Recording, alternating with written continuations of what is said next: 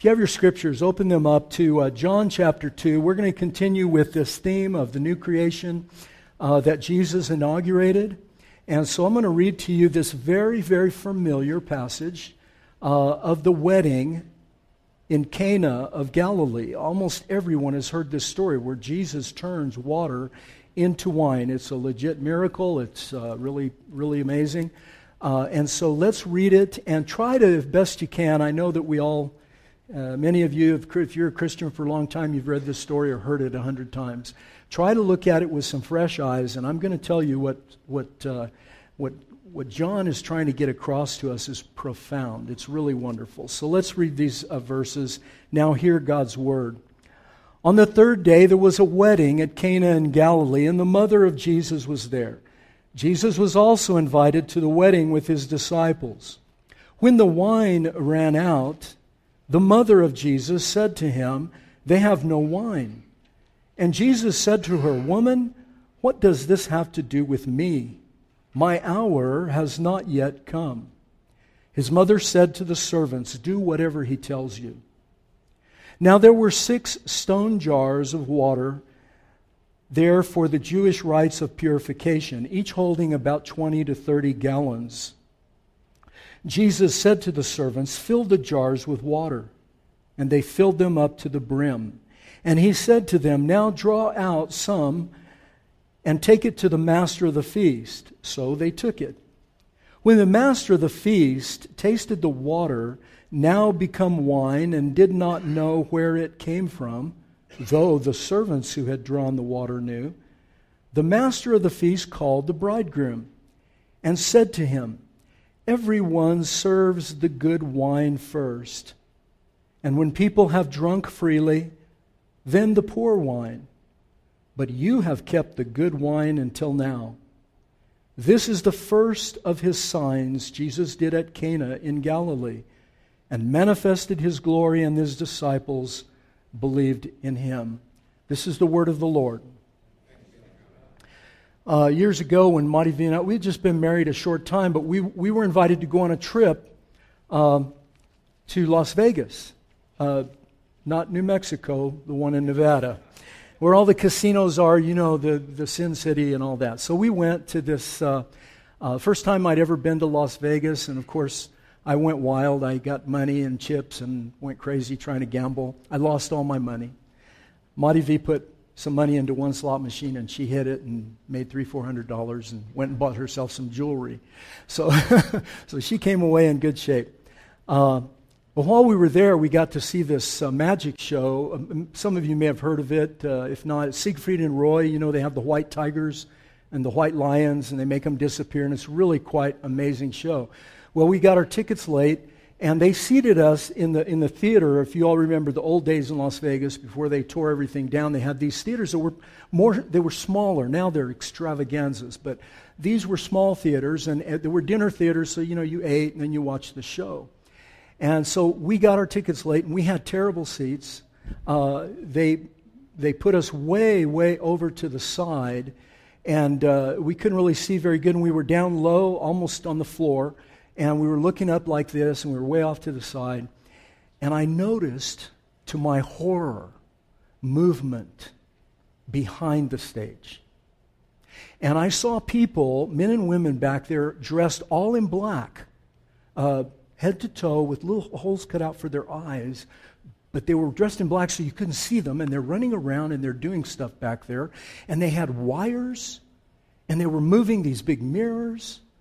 And I got to tell you, it took all the fun. I saw exactly how they did it. Now, they have sworn me to secrecy, so I can't tell you. But it spoiled the show because, I mean, everybody else was seeing magic, and I was seeing cables and mirrors and, you know, Siegfried and Roy drinking, and, you know, it was no fun. And it was a big waste of money. When we think of miracles, the miracles of the Bible, and there's not a lot of miracles in the Bible. You may think there are, but there really aren't. There's only 5 very brief periods of miracles in the Old Testament, very specific what they did and why, very brief. 5 times in the Old Testament of 1,500, 1,800 years. Very brief. New Testament, you got a lot of miracles in the life of Jesus and some in the Acts of the Apostles. But even Jesus, it was not miracle, miracle, miracle. He was very selective in what he did. And when he did them, there were reasons why he did them. And it was not to perform magic. Jesus' miracles, in the Greek, they use certain words for miracle, for work, and here in John, for signs. And the word for signs in Greek is semeion. And that word conveys the idea that the miracle or the sign or the work that Jesus was doing was something that was pointing elsewhere. And in fact, if you carefully go back in your Bible and you see all the signs and miracles that were done in the Old Testament, they were simply to point to something else. You say, well, what about the Red Sea? I mean, what was that pointing to? That was God going into the tohu vabohu. Those of you that were here for the Genesis series, you know it was the chaos, the sea. The sea was a barrier. The sea was a threat. They couldn't cross the sea. The sea was full of monsters. And the Pharaoh's coming with all his army, and they're going to die. And God splits the sea. He's the Lord of the sea. He's the God of heaven and earth. He controls the chaos, the tohu vabohu, and He brings order to all things and protects His people, even in the midst of chaos. Isn't that great? Don't you love that? That's what it was pointing to. Deliverance and freedom that would come really and truly someday. So the miracle was legit. It really happened. But it was not the thing itself. It was simply pointing to something. And while it rescued the people, and we love that, it was still pointing to something. And you've got to look at all miracles that way. They're all pointing to something that's real. You think, well, the miracles were real? Yeah, but not really. They were pointing somewhere. Listen to this. This is from R.G.V. Tasker. He's a New Testament commentator. And then I'll read you another quote from Don Carson. This first of a series of signs, listen, turning the water into wine is not a purposeless exhibition of supernatural power. It's not trying to prove that Jesus was some, miracle worker or something like that. There were miracle workers everywhere. But He legitimately did something, but it was not itself the thing we were to concentrate on. It is not a purposeless exhibition of supernatural power, but a teaching miracle of deep significant sign. For none of the miracles of Jesus were merely, listen to this, none of them were merely kind actions to alleviate human distress and nothing more. They did that, but they were more than that. They were signs pointing to something else. Displaying, listen to this, I love this. Displaying the glory of Jesus and the wonder of His redeeming, His saving grace. Just like the Red Sea, it was an act that saved the people of Israel, and it became the saving act of the Old Testament people. Whenever they wanted to talk about God coming and saving them the way we do about Jesus coming and saving us on the cross, what did they talk about? What did they point to? They said the Exodus was our salvation moment. The Exodus was the moment that God saved us as a people. It's just marvelous. Listen to what Don Carson says. Jesus' miracles are never simply naked displays of power, conjuring tricks like Siegfried and Roy, conjuring tricks to impress the masses, but signs, significant displays of power that point beyond themselves to deeper realities that could only be perceived with the eyes of faith. See, the world looks at the miracles of Jesus and they either think He was just doing magic tricks or He was just pulling the wool over people's eyes, or maybe He really did have power, but He was just He was like a magician. But the eyes of faith will look at the miracle and say, wow, that is amazing. But those of us who trust in Jesus Christ, we know that there's something else beyond that. And I'm here to tell you that that's true, and you don't have to believe me, but I hope you do. He's pointing to something. What is He pointing to? So if that's true, what is this wedding pointing to? What is this miracle of wine, water turned into wine pointing to? So let's look at three things real quick. Here's your outline, basically. The woman, we're going to look at the woman first. the wine, and then finally we'll look at the wedding as a whole. So what about the woman? Jesus does something very interesting. His mother is concerned. Many scholars think that they're at a wedding of their family members and that they're probably close family. And Mary, of course, his mother, she's a wonderful lady, and she's concerned about the fact they're starting to run out of wine. Now, for us, we may not think that's a big deal, but I'll explain it in a minute. So she comes to Jesus and she says, they have no wine. And we expect, she's telling him to do something. We're not sure what he's supposed to do. But here's the background. This is why it's so significant. And my family came from Lebanon. They came from the Middle East. And so they emigrated to this country back in the late 1800s, early 1900s. But they brought all of their weirdness with them. Like many of your families who came from somewhere else, we bring our weirdness with us. And one of the weird things about my family is whenever they served a meal, it was obscene. The amount of food, the variations of food, all handmade by our grandmothers, and they'd start cooking on Wednesday and cook till Sunday. And then they'd invite people. And they'd invite 3 or 4 people or, an octet of people because you got to have just the right number. And they'd invite everybody. And sometimes there were 60 people at my grandmother's house. It was crazy. And you would think, oh my gosh, she's going to run out of food. Not in a Middle Eastern house. That would be death. That would be shame. Their heart would just stop if they ran out of food. So there was always, I have pictures. I can show you the table. It's crazy, crazy. There is food and food and food. Then you look past the table to the countertops in the kitchen. There's food and food. We didn't have 10 desserts, right? We're not 10 desserts. Guess how many desserts? 15, 20 desserts. That's just the beginning. And then there were meats and there were vegetables and there were everything. It was a craziness. Now, some of you come from families like that. Some of you are saying, I don't ever want to be around people. They're nutty. We were, but the thing was, they could never run out of food. They couldn't possibly. That would have been the most shameful thing to happen. Now, for us, we don't think about it. As Americans, in our modern day, we don't think about it. Ask my wife. I fret. I want to have double of everything. I worry about it. And I make sure everybody's eaten twice before I even have my first serving because I'm scared they're going to run out. Think about 2,000 years ago. This was even more, and I'll tell you why. The bridegroom, unlike the United States, unlike the West, the bridegroom, the man, his family was responsible for the wedding and everything in it. So the bridegroom is responsible. The bride responsible for nothing. Her family was responsible for nothing. She came with her dowry, and that was her payment to get into the family, but after that, they were taking care of everything. So it was, and that's very significant. Plug that in. Bridegroom, responsible. Got it, everybody? Bridegroom, responsible. Now, what would happen if they ran out of food? Well, there would have been incredible shame. In fact, it's the same way. Those of you in the military, you've been to Afghanistan or to Iraq or any of these other Middle Eastern countries, they will sell everything they have to make sure that you have one meal if you come to their home. It's crazy, but in a way it's good. But that Near East hospitality is in your Bible. It's throughout your Bible, from Abraham to all the way through the Scriptures to the Last Supper.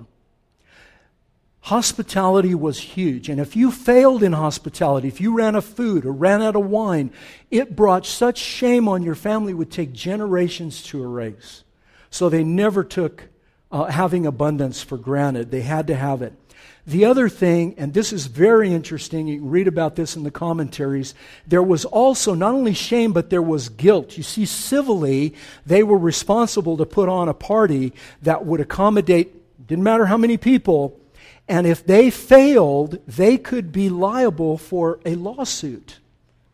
So your new in-laws could sue you for not having provided a meal substantial enough to cover all their guests as well as your guests. You get the picture. They were vulnerable to both shame and guilt. Civil prosecution was possible, and the shame just of not having enough. So when Mary comes to him and says, they have no wine. We don't know what she expected Jesus to do. Our mind runs real quickly to think, well, she wants him to do a miracle because she knows how special he is. I don't think that's it. But if you want to believe that's okay, I think there's more to it than that. She's very concerned because the shame and the guilt is staring her in the face because it's her family. We know that it was probably a close relative. And everybody's there. They invited the whole town. They invited everybody. The disciples are there. Big deal. And he says to her, "Woman, what do I have to do with you?" Or, "What do you want me to do?" He says this very enigmatic thing, and he uses woman. He doesn't say mom. He doesn't say mother. He uses a less respectful term, although he says gune, and gune is a respectful way of saying mother, but it distances Jesus from his mother. He doesn't use a term of endearment. He uses a very common term, woman or ma'am. In the South we would say ma'am. He's not addressing her as mom. He's pushing her back a bit. And then he says this, and he uses a very, I didn't know this, a phrase that, it's a Hebrew idiom, and literally it's here's how you translate it literally. What to me and to you? It's a question that is hard to translate into Greek from Hebrew, and it's hard to translate into English. And why, you see in almost every Bible, the question he asks her, what do I have to do with you, or why involve me, or why bother me with this? Nobody can really get their head around it. But basically what he's doing is he's gently, listen, mildly rebuking his mother because of the hour. Now that's significant. You see, Jesus is saying something. He knows what's going on. He knows that shame and guilt are on the horizon for this family. He's concerned about their needs, but he is not going to let his mother or anyone else on this earth decide for him when he does a miracle or a sign, because it's going to have meaning. It's going to be pregnant with meaning. And so it can't simply merely be to make sure they have enough wine. It has to be something else. And he says so. He says, why are you bothering me? My hour has not yet come. And when he says hour in the Gospel of John, he uses it all the way up until chapter 12. He is talking about the hour of his death, his crucifixion. And in John chapter 12, he says, my hour has come. And then you have the meal in the upper room and the betrayal and the trial before the monster, Pilate. My hour has come. But here, my hour has not yet come. Listen again to Dr. Carson. Jesus is mildly, courteously rebuking his mother. He declares, listen to this, it's just marvelous. He is declaring to his mother, his own mother, his utter and complete freedom from any kind of human advice, agenda, or manipulation. His only guiding star, the only thing in Jesus' horizon, in the windshield of his life, he had one guiding star. His Father's will. This is not callousness on Jesus' part. He was not being mean to his mother. He was saying to his mother that Mary, like every other person in this world, you and me included, every one of us must come to Jesus Christ on his terms, not on ours. We come to him on his terms as the Messiah. Not our co-pilot, not our pal, not our buddy. Our Messiah, our Savior. The Lamb of God who takes away the sin of the world. Don't you love that? He was not going to even let this mundane thing. Yes, he was going to change the water into wine. He knew he was going to do it, and he wanted to do it. He wanted to make sure that the shame and the guilt of those people was taken away and removed. But it had to be on his terms. Why would he do that? To point to something else. And what did she expect him to do? We don't really know, and I don't want to speculate. You know how I feel about speculation. So he uses this occasion of the sign and points to something beyond. It carries all the freight. It's just bearing all the freight and the weight of the cross, because he invokes the cross when he says "our." So everybody's signals should go up and say, something more is going on here than just a dazzling miracle where he's going to stun everybody by making wine. I mean, nobody knew but his disciples and the servants. The text tells that the story is marvelous. He could have written it in the sky, but instead he did it so only the poor people and only his poor disciples could see the majesty and the glory of his power, because they had faith. If everybody had seen it, they'd have just thought he was a magic worker, a conjurer, Siegfried and Roy. They would have wanted to know when the white tiger's coming out. But he wouldn't allow for that. So he gently, courteously pushes his mother back and says, "No, it's not about the wine. It's not about that."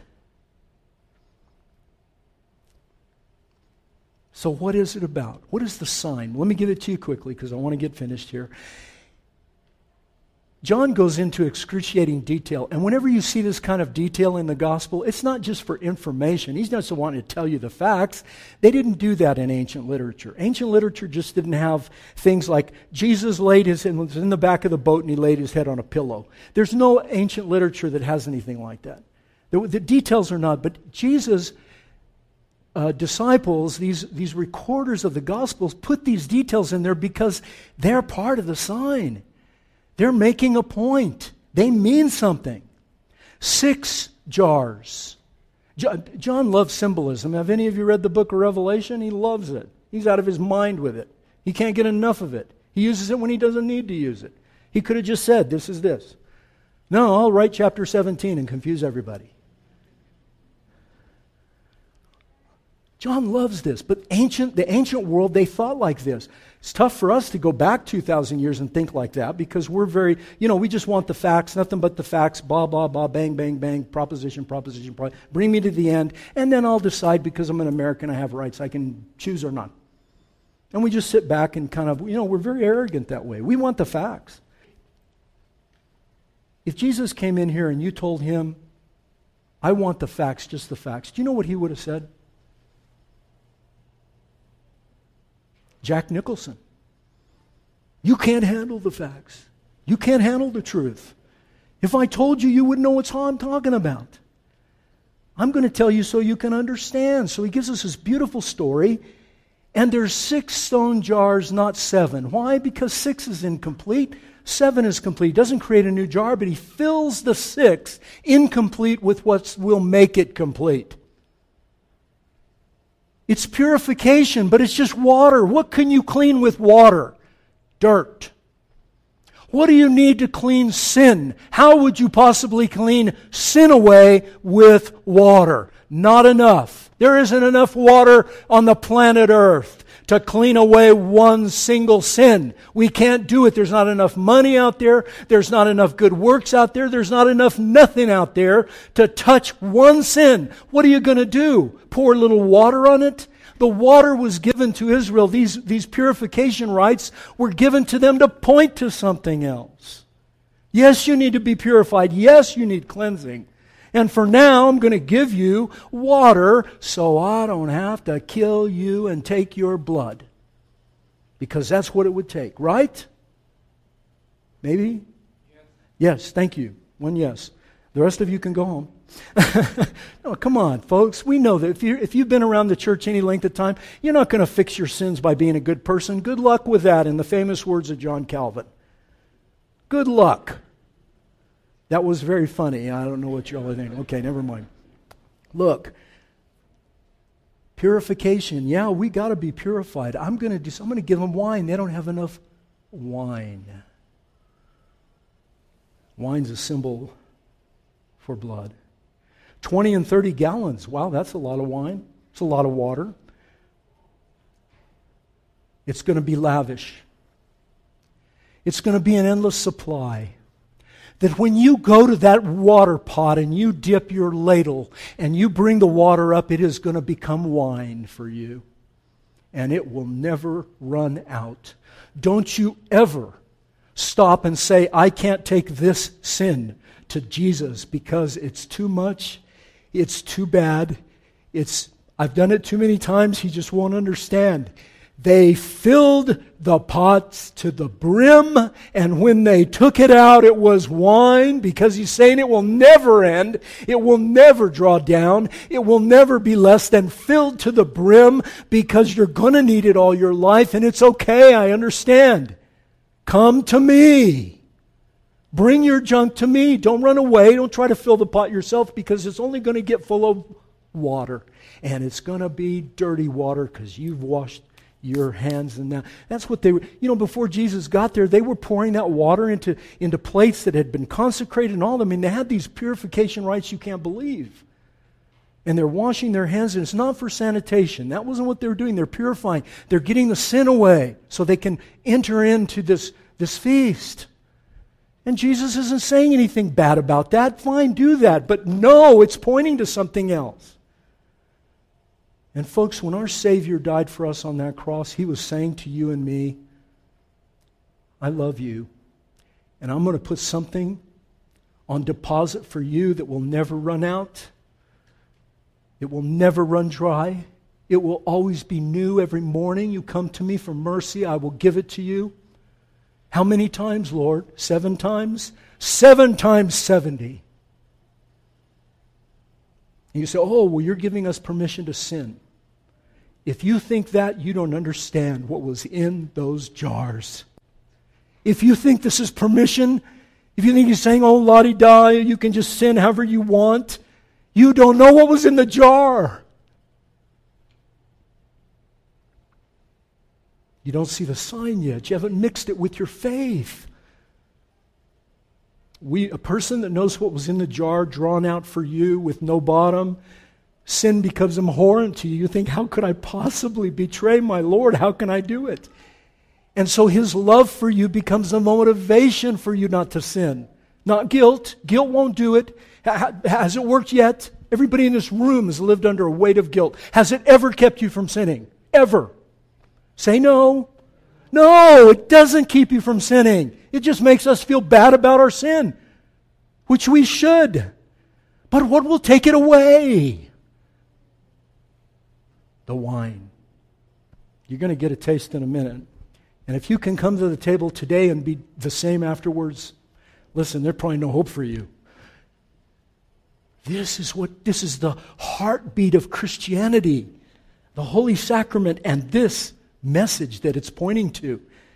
This is Christianity 101, like I told our class this morning. 101, this is basic. Fill it to the brim. Listen to what Tasker says again. Jesus wished, through the symbolism of water, turned to wine, both to expose, listen to this, the inadequacy of Judaism as a religion for salvation, and to initiate His apostles into the idea of His own redeeming death. So we saw the wine, we saw the woman, we looked at the wine. Now, let me tie it up for you. The wedding. Look at verses 9 through 11, just the last little bit. The master of the feast tasted the wine. He's shocked. Wow, this is good wine. Where did it come from? He didn't know where it came from. The servants knew. And he calls the bridegroom. Remember bridegroom. He calls the bridegroom and he says to the bridegroom, most people put out the good wine first, and then when everybody has drunk well, which he's saying when everybody's had enough to get a good buzz on and they're kind of, then they bring out the other wine. In case any of you think they were drinking grape juice, you can drink gallons of grape juice. This doesn't do it. It had alcohol in it. Dear me. And that's why I became a Presbyterian. So,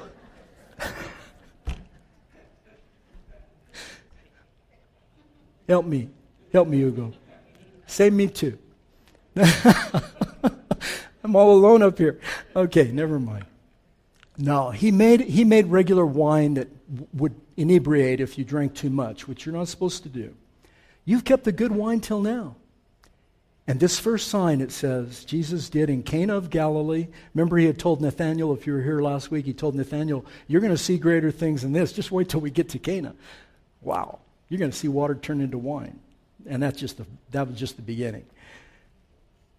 He manifested His glory, and His disciples believed in him. So what's going on?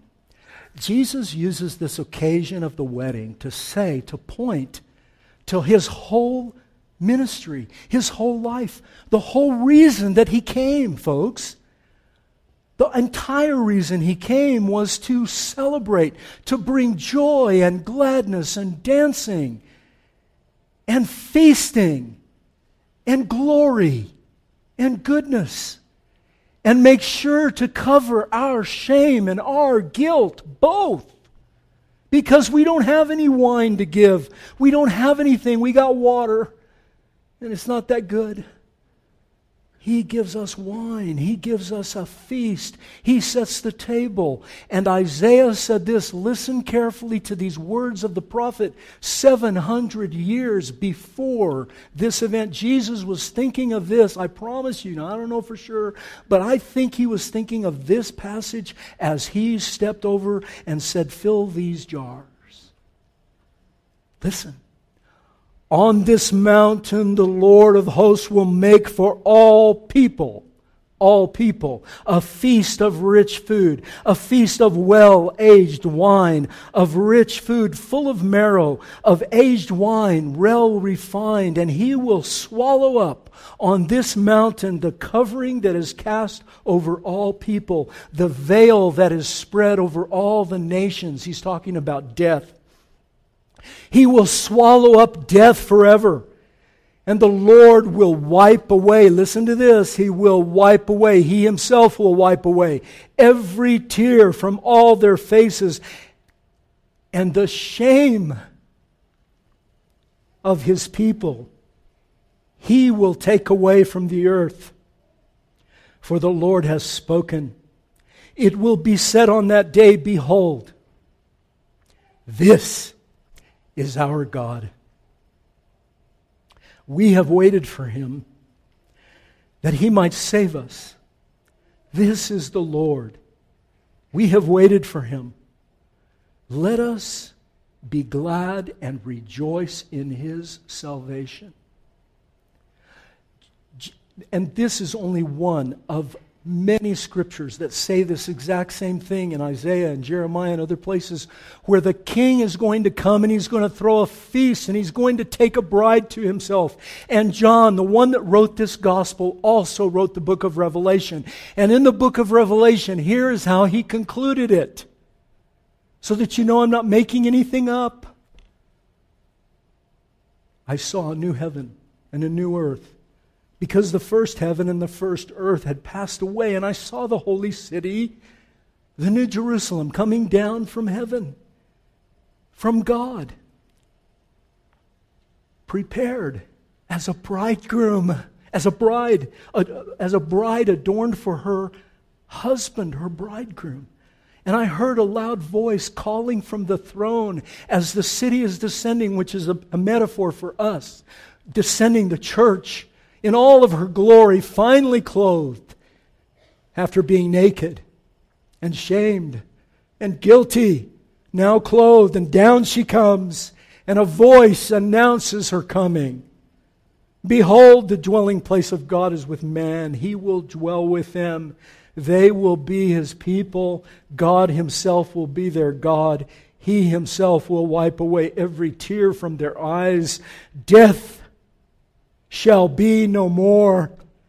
There shall be no mourning, nor crying, nor pain, for all the former things have passed away.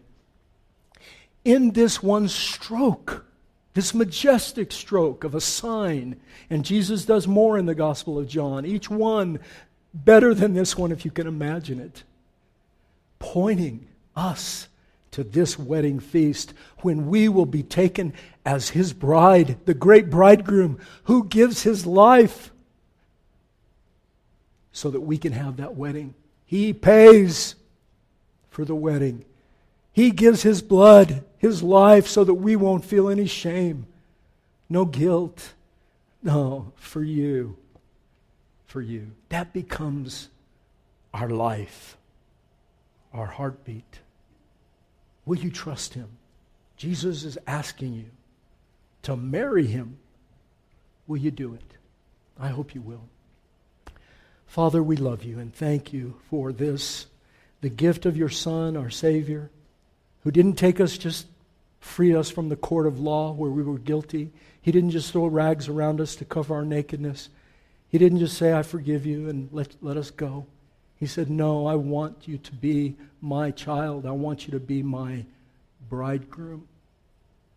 And Father, as we come to this table, we come to nothing less than the banqueting table of our Lord Jesus Christ. This is a foretaste of that great final day.